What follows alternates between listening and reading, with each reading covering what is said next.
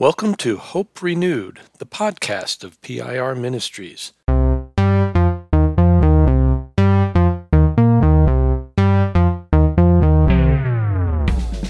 Thanks for connecting to Hope Renewed, the in-depth podcast about pastoral renewal and restoration. I'm Tom Jameson, and along with co-host Sean Nemechek, we explore the issues and challenges pastors face and help cultivate a renewed hope for healthy ministry lives. Well, in 2011, pastor, professor, theologian, and author Eugene Peterson wrote a book that is simply titled The Pastor. In this memoir, Peterson recounts his journey of discovery and growth as a pastor and all that goes with it. And his voice has become one of hope to pastors around the world, not only through his writing, but through his life. And today on Hope Renewed, we are thrilled to talk with someone who has delved deeply into that hope-giving life. Yeah, our expert today really is a friend of Eugene's and somebody that knows him well. And Win Collier was a pastor for 25 years and is the founding pastor of All Souls in Charlottesville. He now serves at Western Theological Seminary as the director of the Eugene Peterson Center for Christian Imagination and as an associate professor of pastoral theology and Christian imagination. He's also the director of the Genesis Project and the author of 5 books, including Holy Curiosity, Love Big, Be Well. And the book we're going to focus on today is his biography of Eugene Peterson, A Burning in My Bones. Win Collier, welcome to Hope Renewed. Well, thank you for having me. It's good to be chatting with you today. Yeah, we are excited to have you here. And as just context for our listeners, tell us a little bit about yourself and your ministry journey. Well, I'm the son of a pastor. My dad is still pastoring the same church in Waco, Texas, that I was in as a young boy. In fact, this February we'll be becoming the pastor emeritus. And so I grew up, went to college, went to seminary, was married to my wife, Miska. We have 2 boys, Wyatt and Seth. And I, for the last 12 years, was the pastor of All Souls in Charlottesville, Virginia. We moved there from Clemson, South Carolina, where I was a pastor, to help form that church, which I planned on, like that was my last stop, was what I thought. But in a strange turn of events, we now live in Michigan, and our family has moved here, and we're helping to form the Peterson Center and teach in the in-residence program as well. And it's been a long, meandering path at times, but here we are. I'm really intrigued to know the relationship between pastor and author. And did one precede the other, or did one grow out of the other? The first time I remember really knowing that I wanted to write, I was probably 7 or 8 years old. And my mom gave me one of those little traveling typewriters from the 50s, the little Sanger ones that fold up into like a little case. And I don't know if she just gave it to me on a whim as a toy, or if she sort of knew something or saw something in me. But I immediately, she also gave me a package of that onion skin typewriter paper. And so I fed it into the Sanger, and I started to immediately write my memoir. It was called My Life, an Autobiography. And I got about half a page down, and I ran out of material. So that's awesome. And a couple of years ago, I was going through old boxes at my parents' house and happened to find an old blue Garfield folder that still had that memoir start in it. And so, no, I've always felt some deep connection to language and words and storytelling. I would say professionally, it's been about 20 years. So I was in pastoral ministry once I started to publish, but it was more one of those things of this is who I am. And for most of my ministry life, I've thought, I'm a pastor writer, and it's hard for me to know which one influences the other the most. So I wouldn't be the pastor I am if I wasn't also a writer, if I didn't see the world in that way. And at the same time, I wouldn't be the kind of writer I am if I wasn't also a pastor. And that's one of the things that also drew me to Eugene. He was really probably the only other person I had encountered personally who really saw those things for himself as a dual vocation, and they fed one another.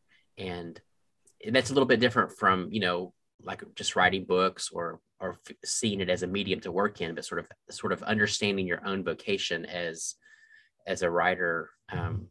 It's a beautiful, lonely, terrifying part of existence. And so I think that's a way that I connected to Eugene. How did you come to meet him? Well, for the longest time, it was just through letters. So my first book was published by one of his publishers. And a couple of years prior to that, had been in a small, struggling church. I was a young pastor. They'd been through, I think, 2 or 3 splits. And one of the elders gave me one day, Sunday after church, gave me a copy of Working the Angles, The Shape of Pastoral Integrity. And he said, "Hey, Wynn, I think you're going to really like this." And I realized later he meant, "Wynn, I think you really need this." And it gave me a language for what it meant to be a pastor. I mean, I just, for myself, I hadn't understood that and embraced that, even though I'd been around it and been through seminary and Bible college. And all of a sudden, a world opened up to me, and it felt deeply true, and it felt reorienting. And so a couple of years later, I twisted this editor's arm to give me Eugene's address, and I started writing them letters. And I thought I was so unique that Eugene was writing back. Until 15 you and years John later, Ortberg, right? You're the only right? That's right. Until 15 years later, I have literally thousands and thousands of letters in my basement when I'm doing the biography work, and I'm realizing, man, I don't have any idea how this man with no administrative help whatsoever responded to this many people. Wow. But he became a pastor to me. In fact, I remember the day that I asked him in a letter, I was like, "Eugene, I don't really have a pastor. Would you be my pastor? I know it's not perfect, but he said yes." And so that's how it began. And this initiative at Western Seminary, the Eugene Peterson Center for Christian Imagination, what is that all about? What do you hope to accomplish there? Well, at least in these early days, I think it's important to say, even at the outset, what we're not trying to do. Mm-hmm.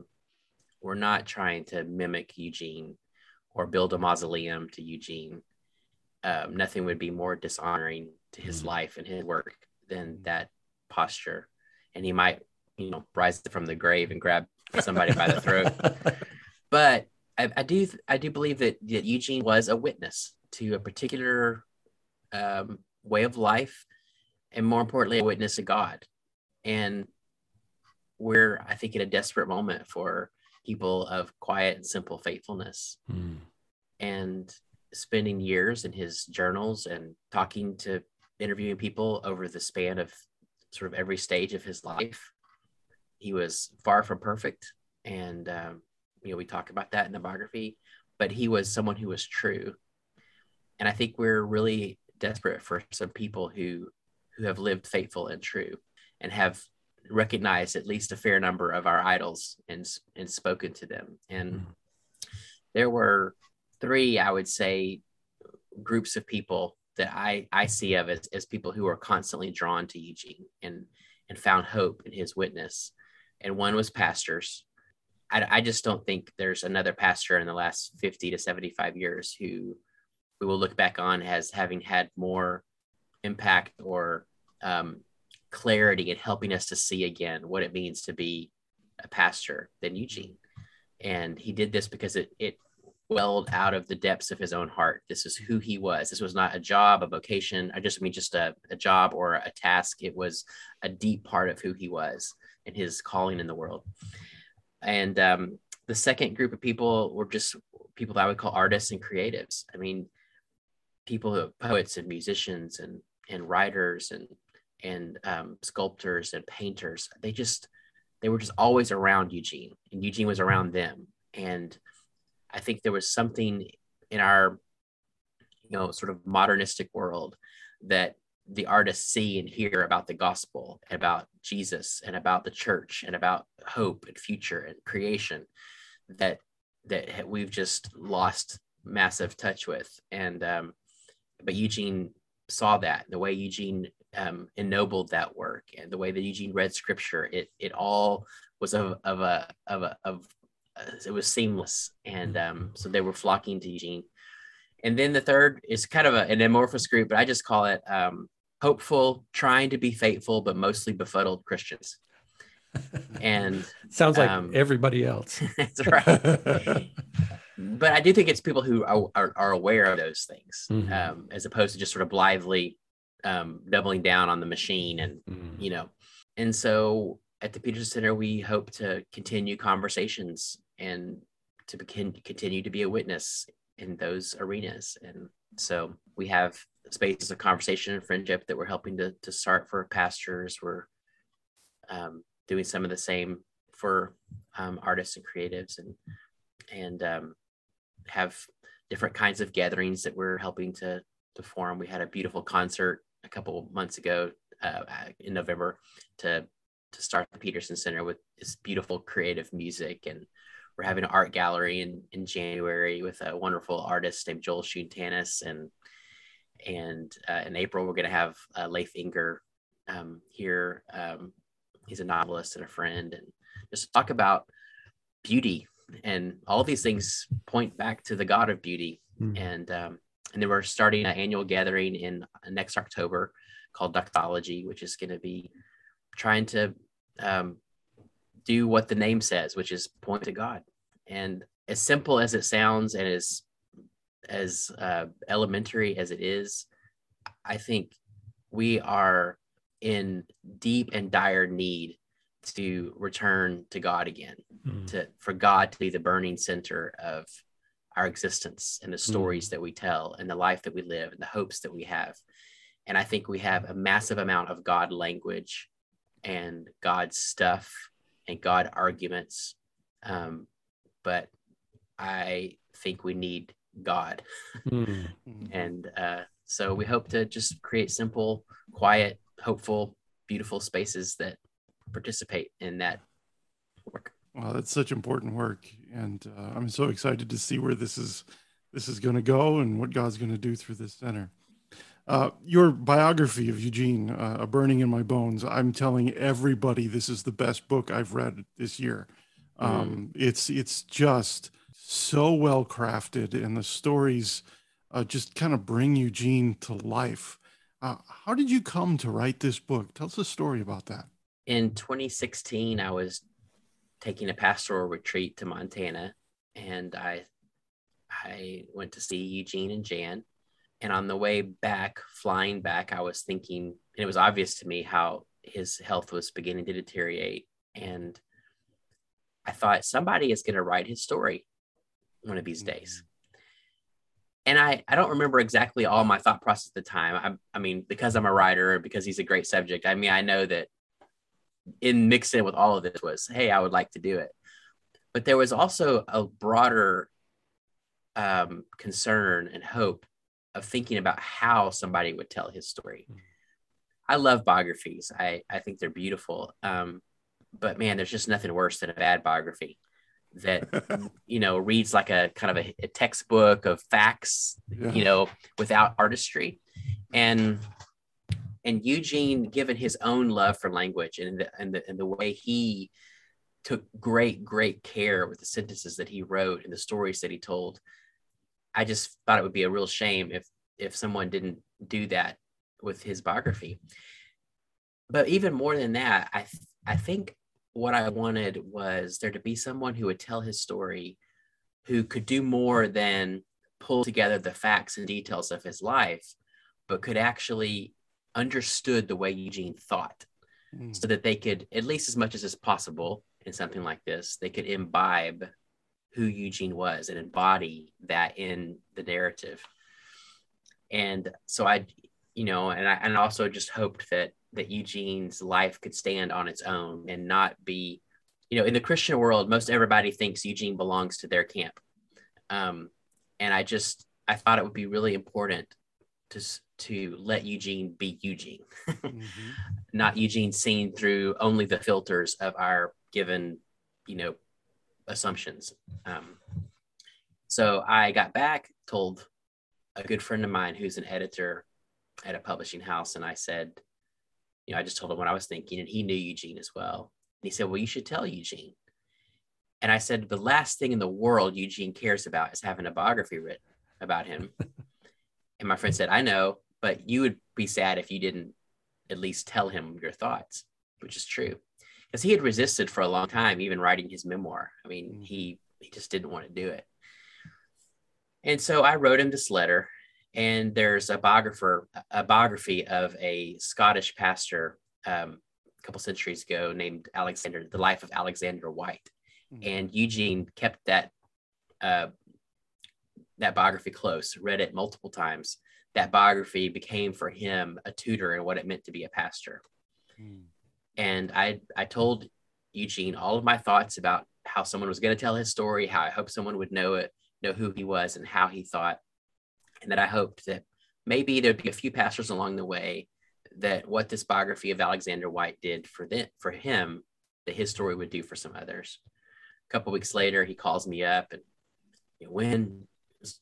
what's this about? And so I basically walked him through it again. And I said, Eugene, does this make you tired or does this give you energy? And he said, Win, it makes me tired.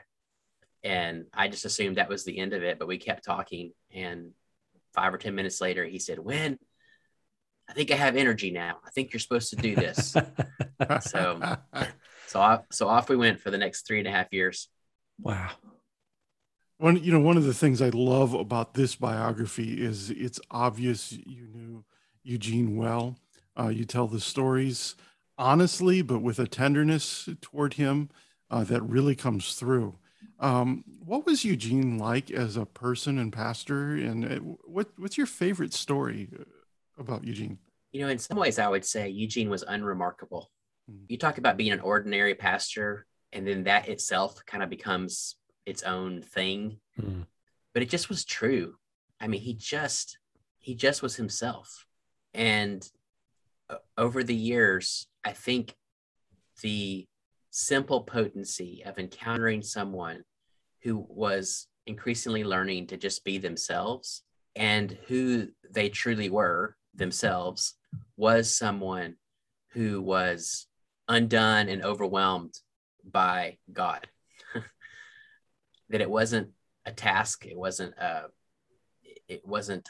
something that was put on because he was a pastor, so he needed to do these things. There was just a deep and abiding sense that he is someone who'd been transformed by the presence and the love of the one who's Father, Son, and Spirit.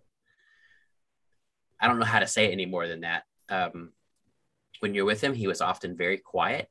I mean, it wasn't like he was removed, but he didn't feel the need to carry a conversation, the kind of anxieties that I am aware of in myself when I feel like I need to kind of make small talk. If he just didn't, I mean, his words had weight, he would contribute, but he also he came out of a really deep place. And he also laughed. I mean, his laughter was powerful. His eyes were bright.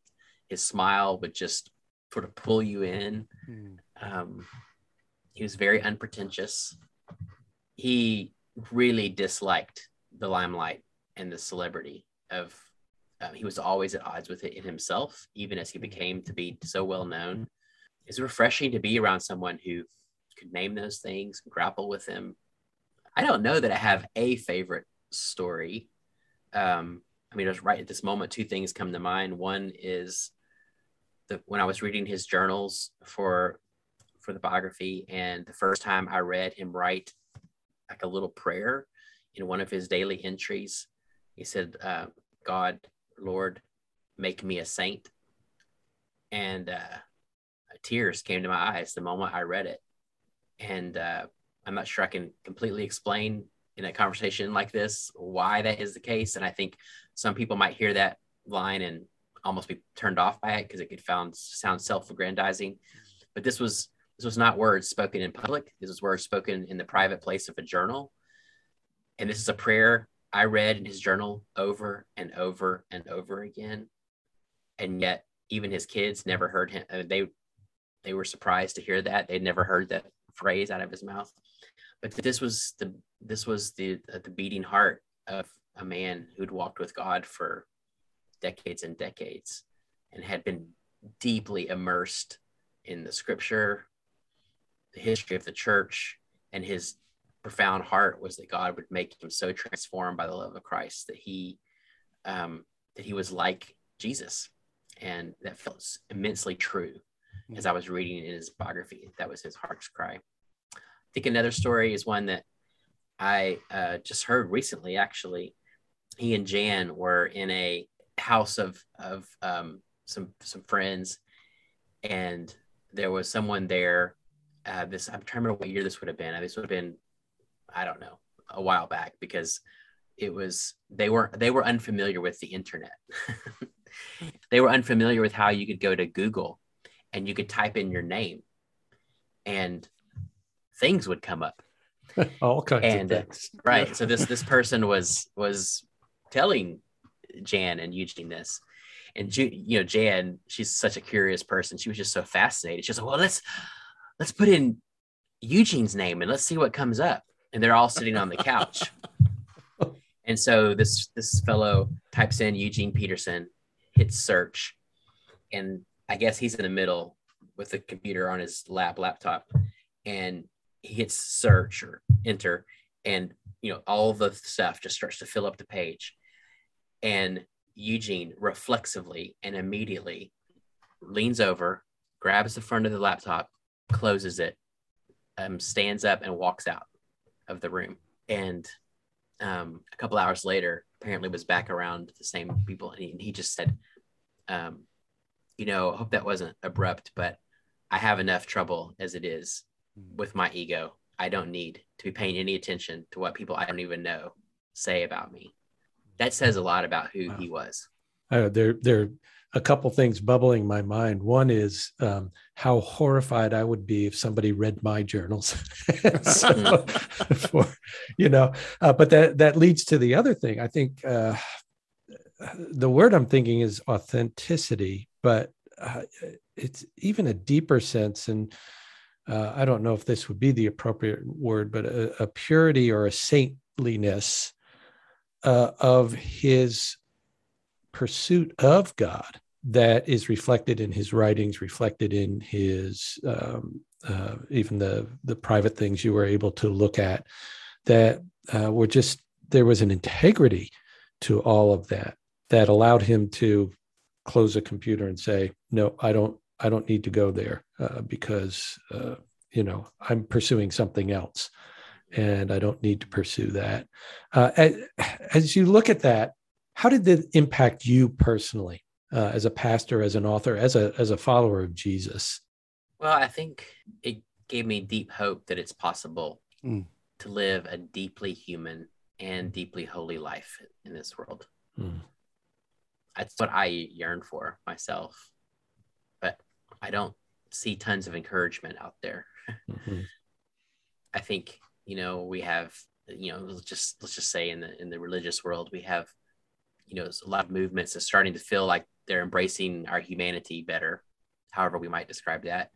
But sometimes it feels really empty, like there's not this deep holiness. And by that, I mean a deep awareness of God, a deep awareness that this world is sacred and that God is doing something in the world, and that the center character in the story is not me, but God. And that the world and every human shimmers with a deep radiance that's more than just the stories in my heart, but that God is present and doing something, and it changes the way I see the world. But then, in certain spaces in the religious world, you still have people that maybe talk a lot about what some would call holiness, and there's maybe initially kind of a draw into that, but then you sort of get immersed in it and you realize, wait, where's the humanness? Like, I don't know how this, and I believe that holiness separated from humanness, or humanness separated from holiness, is distorted. That these, in the person of Jesus and the incarnation, these things are forever wound and bound to one another. So I found in Eugene one example, and I know there are many out there, but just one example of this can happen.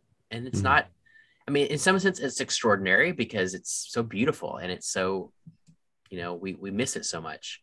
On the other hand, it's immensely ordinary.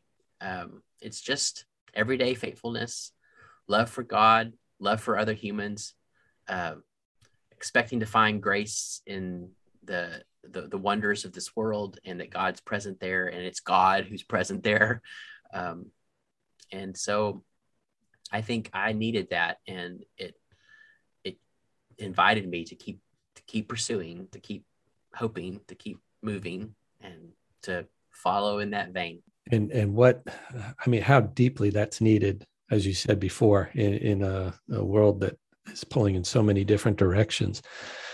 As we work at PIR with pastors, a lot of our work does bring us to those places of deep hurt and pain, particularly in the toll that pastoral ministry can take on an individual. Are there particular stories that you have about Eugene that speak about finding hope as a pastor when all these other burdens just seem to be overwhelming? Yeah, I mean, he went through about a 6-year period he called the Badlands, which was a ongoing wrestling with his vocation, his place, with his frustrations with the culture in which he was pastoring. He didn't love being in the suburbs. I mean, he was a Montana man. He loved, and he went to he went to seminary in New York City. And while he struggled there too, I think there was something that was stimulating about intellectually. So he'd rather be in Montana, but if he wasn't gonna be in Montana, he would want to be in the heart of cultural center. And he felt like he's kind of stuck in the suburbs. And I think there's something about the fact that it was 6 to 6.5 years. I mean, it wasn't a couple months. Mm-hmm. And it wasn't something that a sabbatical was gonna fix. And I'm all for sabbaticals, but it was something that was a really deep and profound churning of who he was. And one thing that is fascinating is one of the things that a lot of pastors have taken as wisdom from Eugene is his persistent call to stay within a place, to be committed to the place where you are, to resist wanderlust, to certainly resist the corporate mentality that's invaded pastoral ministry of always sort of moving up the ladder, if you will. So, it's not that a pastor should never leave, but the pastor shouldn't assume the posture is always leaving. And yet, in some of his earliest years, I mean, he tried to leave. There was a church he wanted to go to, and he was down to one of the 2 candidates, and he didn't get picked. And in some of his letters back home to his mom, he would talk about that and his disappointment. And so I think it's grace. Eugene loved the novel. He loved many, many novels, but one of them was The Diary of a Country Priest. And the priest is, through the course of the book, spoiler alert, he's dying. And the very final words uttered out of his mouth, the priest, on the last page of the novel, as he's on his dying bed, the last words that come out, his last breath, is grace is everywhere. And I think when Eugene and I were talking about this, and Eugene used that phrase, I think this was one of the center truths that Eugene believed, is that grace is everywhere, and grace is in the Badlands. And we try to escape to a place, and if in places of pain as a pastor, in places where we feel all the burden of these assumptions or expectations, if we simply participate in that, if we don't believe that grace covers us and carries us in spite of, if we think we have to respond to all these things, meet all these expectations, heal all these wounds, be in a certain place in order to be a meaningful pastor, that's a crushing weight to live under. But if grace carries us, and it really is grace, if it's everywhere, even in the Badlands, I think that's a hopeful and reorienting truth. In your book, you talk about so many of the just amazing connections Eugene had with some pretty famous people. And you also talk about some of his struggles to get published, and how even he resigned from the church at one point out of frustration. But I think one of the things that struck me the most is how you actually talk about some of the temptations and some of the darker parts of his story. Why is that important to you as a biographer? Why is it important to your readers to include those dark parts? Well, one reason is that as a Christian, we are supposed to tell the truth. And so we have for too long tried to present facades and images, and I think it's destroying us. And so part of it is just plain Christian conviction. Part of it is artistry.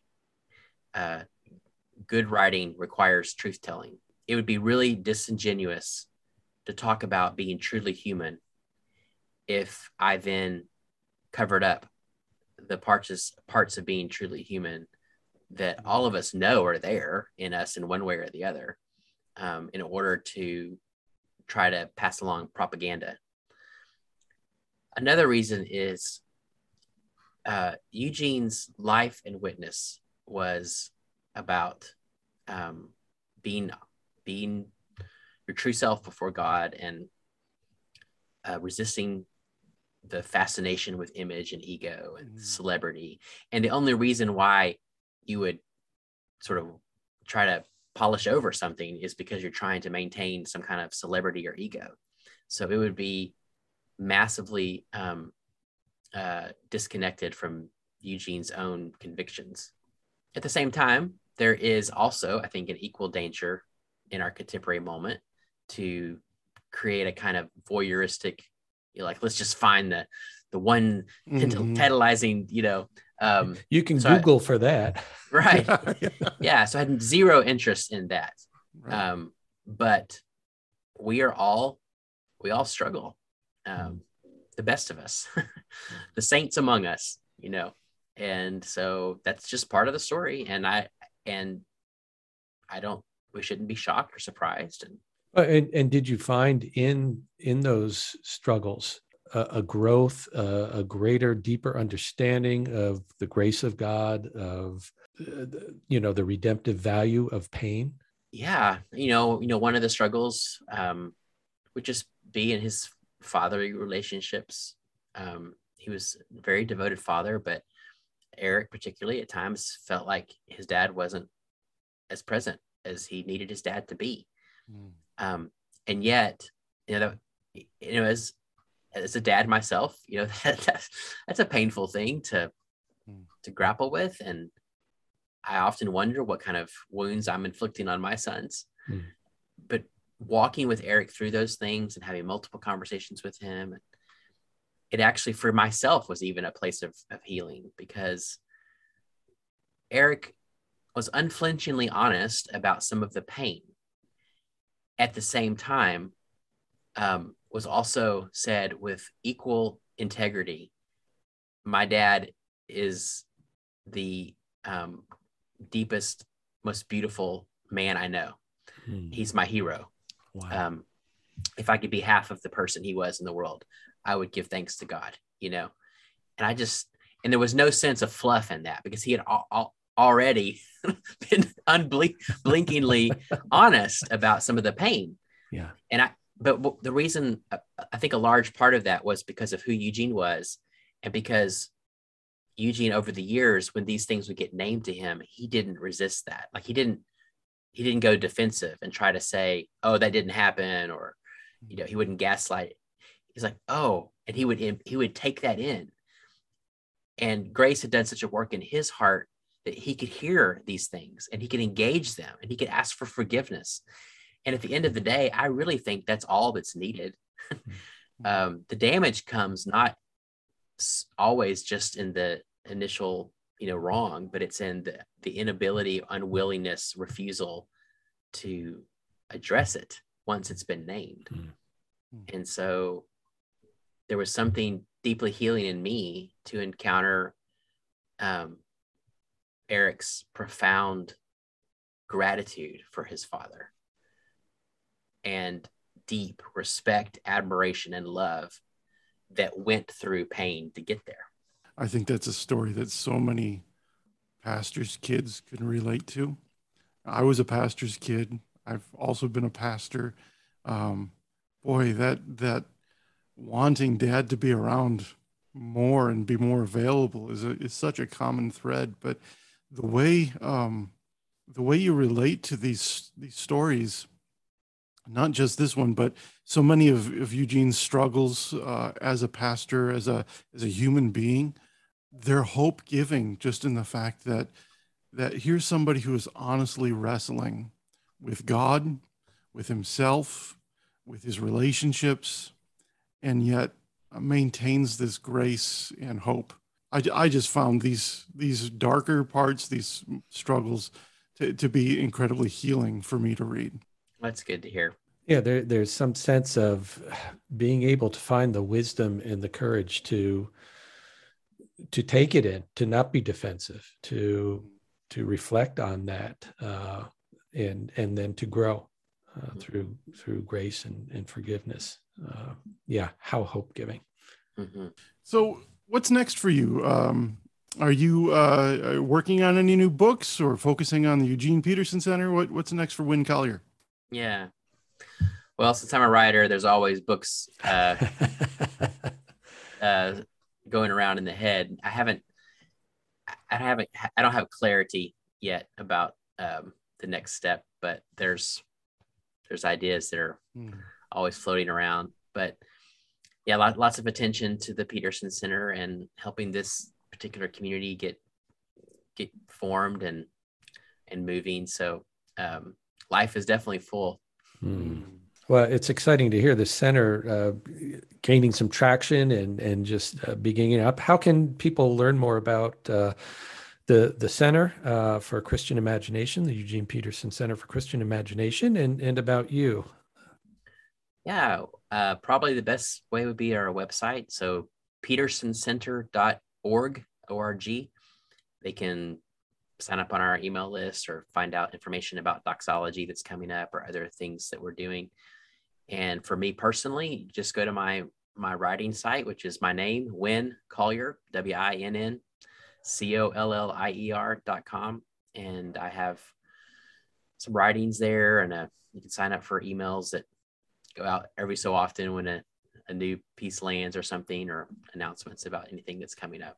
Well, when we want to just again express our gratitude for this book and for just your heart for pastors, what words of hope would you like to offer to pastors and their families? Don't be afraid. God's love is more powerful than you know. And we're probably tired of hearing this, but this really is, I think, the most unnerving time of disequilibrium. Everything seems to be falling apart, and things seem to be realigning, and it's an immensely challenging time to be a voice of good news and to be someone who is grounded in the love of Christ, not the anxieties of this moment. And so I would say, don't be afraid. Trust the voice of love. Find friendship. Return to play, because God is at play in the universe. God's heart is abundant with laughter and beauty and joy. It's precisely in the moments, I think, where the world seems to be burning that we need to find the joy again. Not in any way as a denial of the very real disorder around us, but actually as a way of returning to God in the midst of it. So lament and joy together. And God deeply loves you. Great word. Yeah. Thank you so much for taking the time and being generous with your time for our listeners. It's just been great to meet you and to have you on the podcast. So thanks again. Yeah, thanks, Win. Well, thank you for having me. I appreciate your work. And as always, we invite you, our listeners, to rate and review Hope Renewed in iTunes or your favorite podcast app, and to share this podcast with your friends on social media. It's a great way to help us continue to bring hope to others. Thanks for joining us today. It is our prayer that you are filled with all hope in Christ. PIR Ministries partners with God and the church in the work of pastoral renewal and restoration to cultivate new hope for healthy ministry lives. You can learn more about us at our webpage, pirministries.org, or email us at info@pirministries.org. Thanks for joining us for Hope Renewed, and remember, the hope Christ offers will never put us to shame.